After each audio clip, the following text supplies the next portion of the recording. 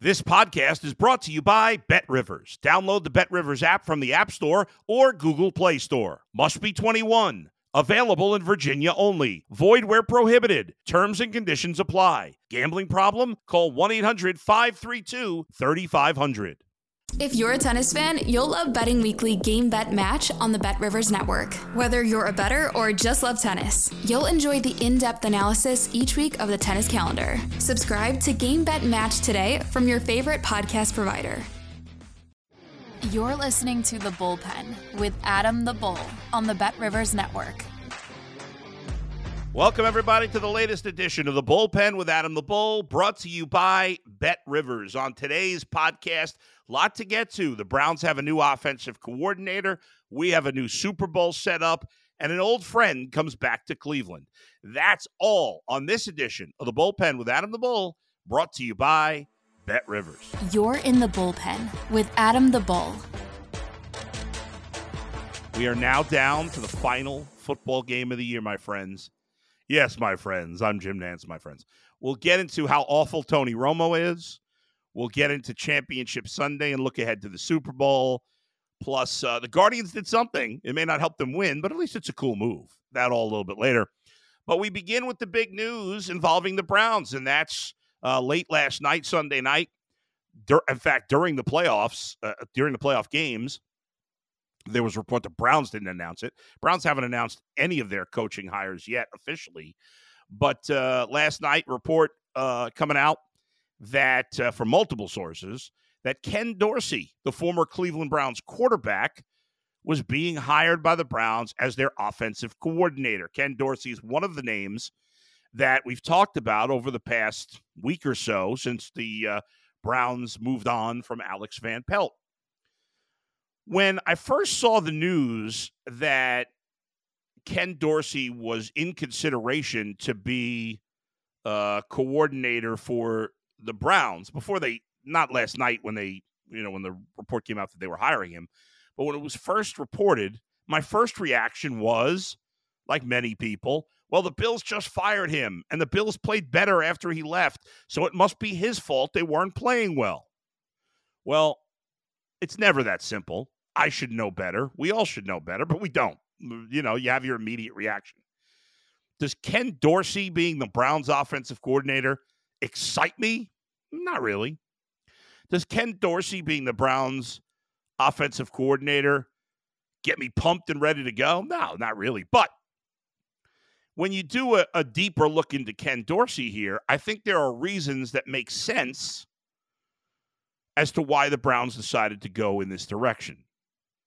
First of all, if you really look into the numbers of the Bills' offense before and after Ken Dorsey, in a lot of ways, the offense wasn't better.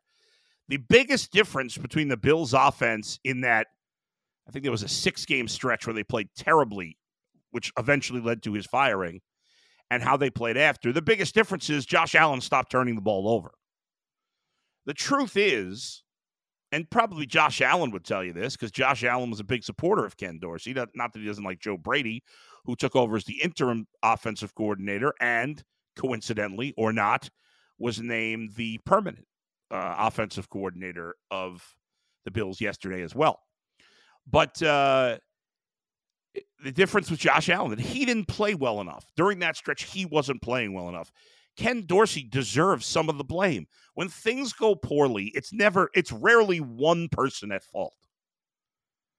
We as a society, we as a media are as guilty of this as anybody. We want to find someone to blame, but the reality is there's a lot of blame to go around. And some of that blame belongs at the doorstep of Ken Dorsey, no doubt about it. If your best player that you're in charge of is not playing well, some of that is your fault, at least on some level. You don't get a pass. If you get no blame for him struggling, then you get no credit for him playing well. I think it's pretty simple. But Ken Dorsey has done some good things in Buffalo and has done some good things, period, in the league. Of course, Ken Dorsey started as a quarterback, was a great, successful quarterback at Miami University, lost to my good friend Dustin Fox and the Buckeyes, the national championship, of course. as a player. He started his career as a 7th-round pick. Played for the 49ers before coming to the Browns for a few years, and that would eventually be the end of his NFL career. Did go play in the CFL briefly. But he first joined the NFL as a coach a little over a decade ago with the Carolina Panthers. He was actually a scout initially with the Panthers before he became their quarterback coach in 2013. And who was the quarterback of the Panthers? Cam Newton. The Panthers went to the Super Bowl, obviously, during that stretch. They didn't win, of course, but they went to the Super Bowl during that stretch. After Ken Dorsey was fired by the Carolina Panthers as their quarterback coach, he then went to Buffalo after a year off. I think he worked in college for a year, doing an off the field job. And then he gets hired by the Bills to be their quarterback coach in 2019. In 2019 and 2020, he helps groom Josh Allen. Then he gets a slight promotion in 2021 as remains the quarterback coach and the passing game coordinator, and starts to get noticed around the league because Josh Allen by 2021 is playing great football as a potential offensive coordinator. Brian Daboll leaves the Giants leaves the Bills at the end of the 2021 season to become the head coach of the Giants. He had been the offensive coordinator in Buffalo when Ken Dorsey was the quarterback coach. Josh Allen pushes hard for Ken Dorsey to remain because they have that relationship as the offensive coordinator, and he does. The Bills' offense in 2022 under Ken Dorsey is excellent. The Bills are one of the best offenses in football in 2022. Obviously, they get eliminated in the playoffs by the Bengals in that year. And then, so Dorsey, but Dorsey did a good job in 2022. Or, you give him some credit. He was the play caller, and their offense had success. Again, not all him. They have a great quarterback, but he's got to get some credit if he's going to get some blame. This year it didn't go well. The team committed a ton of turnovers. There seemed to be an issue in terms of getting Stephon Diggs the ball. Some of that on Ken Dorsey, some of that on Josh Allen. Sean McDermott, the head coach of the Bills, is a conservative coach by nature. The Bills were throwing the ball a lot. I think he wanted an offensive coordinator that was going to throw the ball, or run the ball more. And under Joe Brady, they did run the ball more, and they ran it well. But if you look at the some of the efficiency stats and the advanced stats on the Bills' offense with Ken Dorsey and after, it's actually pretty much the same. In fact, in some areas, the defense did worse. The biggest difference was that Josh Allen stopped turning over the ball. How much of a factor was Ken Dorsey and eventually Joe Brady in the turnovers? I don't know. Probably not a ton, either good or bad. But the bottom line is the Bills did score a lot more points. Not a lot more. They scored more points in those last bunch of games, but that's because Josh Allen was not turning the ball over as much. I think what's interesting, if you look at Ken Dorsey's decade plus in the league, well, more than that, but decade plus as a coach in the league, what you see is he's his two starting quarterbacks, when he's been a quarterback coach or a offensive coordinator in this league, have been guys who do something very similar to Browns quarterback Deshaun Watson. They're guys that are very good with their legs. Now, Cam Newton is built like a tank.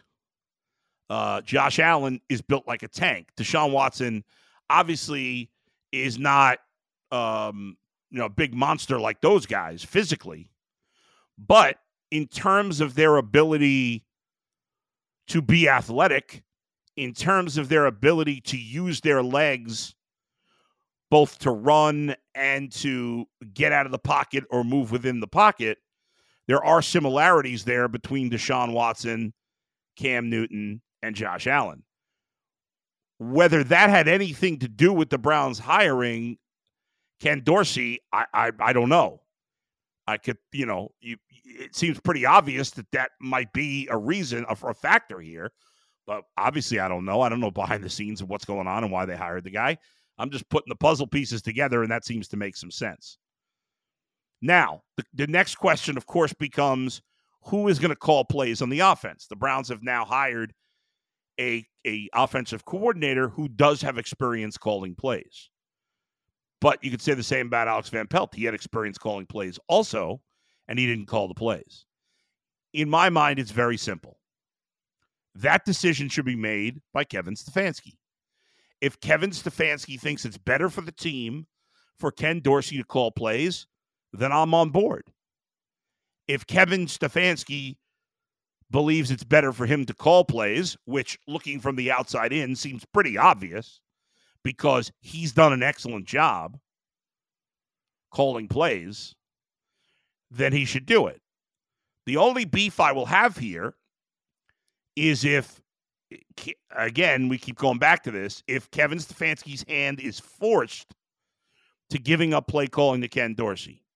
Now, if Ken Dorsey is calling plays, we won't know that. If Ken Dorsey is not calling plays, well, then we know his hand wasn't forced. If Ken Dorsey is calling plays, we won't know that. Of course, what's going to happen is Kevin Stefanski's going to say it was his decision, which it might be if it happens. And those who think it's a travesty if you make any criticism of the Browns at all, that you're a hater, will say, oh, you see, he said it was his decision. Well, if it's not his decision, he's not going to admit that publicly. Certainly not while he's still working for the Browns. So I'm going to be hopeful that Kevin Stefanski has the say here. And if he does, I think he'll be calling plays. But if he decides that this team is better off with Ken Dorsey calling the plays, I'm okay with that. This idea that Ken Dorsey is an idiot or not creative enough, yeah, I don't buy any of that. I think Ken Dorsey's a fine choice. I'm totally fine with the hire. I don't love it. I certainly don't hate it. But I see again the pieces of why they may have gone down this road. And remember, the one positive here, or one of the positives here, is that Ken Dorsey does like, in his history, to throw the ball. He also likes calling plays where the quarterback runs, which is something that would benefit Deshaun Watson.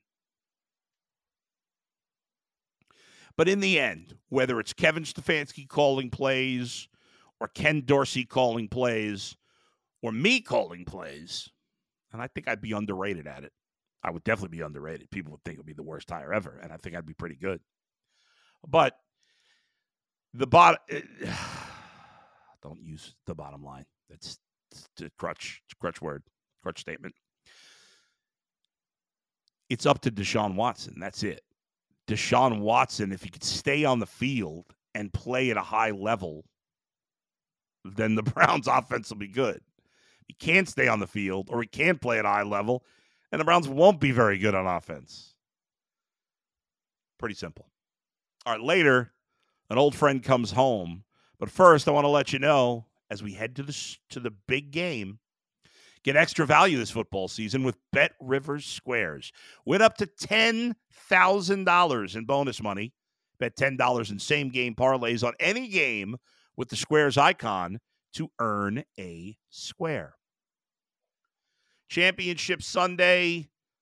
Overall, a lot of the playoff games have been disappointing. We did have two very exciting games yesterday. Let's start with the AFC Championship game. 2 Sundays ago, I picked the Bills. When we made our predictions for the playoffs, I had the Bills beating the 49ers in the playoffs. Obviously, that's not going to happen. The 49ers got there. I now have the Chiefs beating the 49ers in the playoffs. We'll get there in a minute. But a lot of interesting things about this Chiefs-Ravens game. It felt like Chiefs were in total control, but in the end, it only finishes as a touchdown game. Now, Patrick Mahomes, if you look overall, he didn't have a magnificent game. He had a magnificent first half. You look at his final numbers, 30 of 39, 241, a touchdown, no picks, 6 carries, 15 yards. Those are good. It's a good game, but not going to blow you. He didn't blow you away statistically. Chiefs didn't blow you away with their offense. They had a 17-7 lead at halftime, and that was basically the game. Ravens got the field goal late, but then that was that. The Chiefs get the killer blow with the pass down the field because they play aggressively. But, and the Chiefs' defense deserves a ton of credit. This is by far, the best defense that Patrick Mahomes has played with. They're very good on all 3 levels. A lot of impact players. Chris Jones didn't even have a huge game. I mean, he's their best player. He didn't have a huge game, and still he was fine. I mean, he made some impact, but he didn't have this crazy game. He didn't have any sacks in the game. He had 1 hit of the quarterback, but he didn't have any sacks. And yet, this Chiefs defense was phenomenal. But I'm to blame too, because now I picked the Chiefs to beat the Ravens. And I was probably in the minority there. But I had the Chiefs losing to Buffalo, so I don't get credit. I thought Buffalo was going to go to the Super Bowl. But once again, and this has got to be so disheartening. I know it is for me. It's got to be for all of you. That even in a down year, and I say in air quotes, down year for the Chiefs offense, in a down year for Patrick Mahomes, where their only sure thing in the passing game was Travis Kelce. Now, Rashee Rice really came on the second half of the year. He looks like a legit receiver. Caught 8 of 9 passes for 46 yards. Obviously, Kelce had a monster. Kelce and Rice combined for 19 catches on 20 targets for 162 yards and a touchdown. Pacheco, he didn't do much on the ground. He grinded out some yardage, had the touchdown, but wasn't like he had a big game. No, outside of Kelce, nobody put up big stats for the Chiefs. But Patrick Mahomes still was the better. He was the better quarterback against the Bills. He was the better quarterback against the Ravens. And you could say, well, he didn't put up that many points. You're right. But neither did the Ravens. Lamar was lousy in this game. Patrick Mahomes was a little better than Josh Allen. He was way better than Lamar Jackson. Lamar Jackson, I thought, played a lousy game. I said he played like SHIT. I don't know why I just spelled that. Then I was like, it's a little harsh. I said he played meh. And now I'm somewhere in between. He was not good. Lamar Jackson was not good. And Lamar Jackson, by the way, 6 playoff games in his career, not including rushing, 9 touchdowns. That's okay. 9 turnovers. That's hideous. But I want to get back to Patrick Mahomes because he is so far on a level above the other quarterbacks in this league. It's crazy. I know a lot of people are getting wild saying he's the best quarterback of all time. I believe it. I'm one of those people. I think by the time he retires, he will pass Brady as the best quarterback. I've never seen anything like this. He's going to the Super Bowl again. 6 AFC Championship games, 4 trips to the Super Bowl, and a chance for a 3rd title in his first 6 seasons. Insane. You look compared to Brady, right now Brady through 6 seasons has 3 championships. Mahomes has 2. He could tie Brady there. Most of the other things statistically, Mahomes is better. I mean, we have never seen a player play like this. And this is in the down year. A down year where everything pointed. The Ravens have been kicking ass all year. The Bills' offense was cooking at the end of the season. So many good teams. So many good quarterbacks in the AFC. You could argue Lamar Jackson, Josh Allen, top 2 MVP candidates. No, Patrick Mahomes is the MVP. There is no player in the league more valuable than Patrick Mahomes. End of conversation. There's no debate. There's no discussion. He is. I thought there were times where in the last few years, people say, well, maybe Josh Allen's as good, or maybe Justin Herbert, or maybe Lamar, or maybe Burrow. Earlier, maybe Watson when he was with Houston. No. None of those guys are close. None. It's Patrick Mahomes, and it's everybody else. And it sucks. It sucks. I mean, we were betting against them all year. And now they're laughing, as usual. Last laugh for the Kansas City Chiefs. Unbelievable. The Niners opened in the Super Bowl. Before we get let's get to the Niners first, then we'll go to the point spread. The Niners-Chiefs game, by the way, the pick by Lamar when they were driving, where they could have made it 17-4, it was a terrible throw, and he really gagged in this game. There's no doubt about it. Now, obviously the Lions, speaking of gagging, completely fell apart. Niners win 34-31.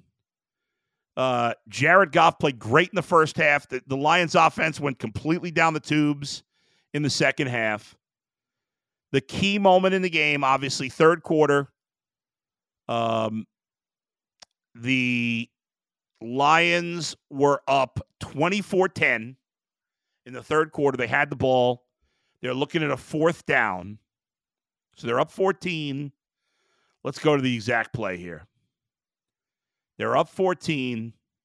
End of the second quarter. Let's see. And they have a 4th and 2 at the Niner 28. We're halfway through the third. They're up 14, okay? Now, the Lions decide to go for it. Jared Goff has Josh Reynolds wide open. Not a great throw, but it hits him in the hands. Reynolds drops the ball. If he catches it, it's a first down. And who knows what happens the rest of the drive. We'll never know. But he drops the ball. It's incomplete. As soon as it's incomplete, everybody goes bananas on Twitter that Dan Campbell's an idiot and he should have kicked the field goal. Now, what makes you think he would kick the field goal there? Dan Campbell has gotten the Lions to the NFC Championship game by being the most go-for-it coach in the entire league. That's how he plays. And I know a lot of people, and part of the reason he's aggressive that way is because he believes in his team, and he believes that if we miss it, well, we'll stop the Niners anyway. And there was reason to believe it at that point. The Niners had only scored 10 points halfway through the third quarter. A lot of people said to me, well, why didn't he just go for it at the end of the first half? Well, at the end of the first half, it's different because it's the last play, right? And there's no, well, we could stop the Niners anyway. The half is over. Now, if he would have gone for it, it wouldn't have surprised me. But I knew he was going for it. We all knew he was going for it 4th and 2 with the 28. And yes, now when you look back, you say, well, if he would have kicked the field goal, maybe they would have won. Is the kicker even a short thing to make that field goal? The Lions haven't trusted their kickers all year. Michael Badgley had only attempted, I think, 5 or 6 field goals all season. He had only made 2 field goals over 39 yards all year. Now, he didn't miss any, but they had only attempted 2 over 39 all year. All year. He'd only played like 6 games. So he doesn't have a lot of faith in his kicker over 40 yards, obviously. And he believes his team can get a first down. They should have. They blew it. Niners go down the field, score quickly on a crazy play, basically that got most of the yardage. Brandon Ayuk for 51 yards, a ball that hit the DB in the face mask. Crazy play. They eventually go in on a 3rd and goal on a pass to Ayuk. So now it's 24-17. Now, the Lions get the ball back, and they fumble immediately. So now things are snowballing. The Niners don't have to go far, get another touchdown, 24-24. Lions go 3 and out. Field goals get Niners get a field goal. It's 27-24. Now, the Lions moving the ball again. Okay? They are looking at a 4th and 3 at the Niner 30. Again, he already passed up. It's 27-24. Now, this second time, I think if push came to shove, I probably would have kicked the field goal if I were Dan Campbell in the second time. But I understand, as stupid. I know it seems stupid. I know nobody's going to want to hear this. I know everybody's going to say I'm nuts. And I admit that I probably would have caved and gone for the field goal here because in this case, when you're up by 14 and everything's going your way, I get wanting to go for the killer blow going for the touchdown. This is a little different because things had been snowballing in the opposite direction, okay? Things are snowballing in the opposite direction. And so I understand in this case why a lot of people wanted him to kick it, even people that were okay with the first one. I was okay with the first one. Ultimately, I was okay with this one because that's who he is. That's who they've been all year. I understand it. And so I got no problem with it. But I probably would have kicked it myself. And I love it. I love you, Dan Campbell. That one, I probably would have kicked it because everything had been going the other team's way. I kick it, calm everybody down. It's a tie game. He didn't do it. They went for it again. I don't know if the play call was to go deep. They pointed out in the broadcast, it was a good job by Greg Olsen, thought it was going to be zone, or I can't remember if he thought it was going to be play a man-to-man and ended up being zone, I think. And that was it. And then the Niners got the ball and scored a touchdown. And it was over. And then to me, the biggest criticism of Dan Campbell is on the 3rd and goal at the 3, when you have all 3 timeouts, you can't hope for the onside kick. It's almost an impossibility. You can't call that timeout. You can't run and call the timeout. You got to throw it. This way, you still have the 3 timeouts and have a chance to get the ball back with 30 seconds left. Instead, they ran on 3rd down. They used the timeout, and then they got the touchdown. But they only had 2 timeouts, not 3. They couldn't stop the clock. They didn't get the onside kick, and that was that. Campbell's going to receive a lot of criticism. I think the guy's done a hell of a job. I get why people want him to kick it at 27-24. He probably should have. I love his attitude. It is who he is. He was true to himself. In the end, I'm not going to kill him for that. So there you go. All right, final thing. The Guardians have had a miserable offseason. They've done virtually nothing. They've acquired Scott Barlow, nice pickup, and they re-signed Austin Hedges to be the backup catcher. Okay, waste of money, but okay. Not my money. But yesterday, while it's not a move that makes them any better, it is a move that I enjoy, and I'm happy they did it. Again, this is not to give the Guardians a pass in any way. They deserve to be crushed, as I have. This whole offseason, they've been a major disappointment. But if you missed it, the Guardians signed Carlos Carrasco to a minor league contract. Cookie, who's been a lifelong Guardian, went to the Mets here after getting initially traded when he was in the minors to the Guardians. It'll be cool to have him back. I hope he makes the roster. I'd love to see him be able to. Maybe they could turn him into a reliever. Remember, earlier in his career, he was struggling. They moved him into the pen. He pitched really well, and that turned his career around, became an excellent starter after that. Maybe now, late in his career, they find a relief role for him. I don't know. I don't think he's got much, if anything, left in the tank, but I think it's cool that he's on the team. It's still been a pathetic offseason by the Guardians. All right, thanks to everybody for joining me as always. Thanks to Brian Monzo for producing. We'll see you next time. Where else but right here in the bullpen with Adam the Bull, brought to you by Bet Rivers. See you, everybody.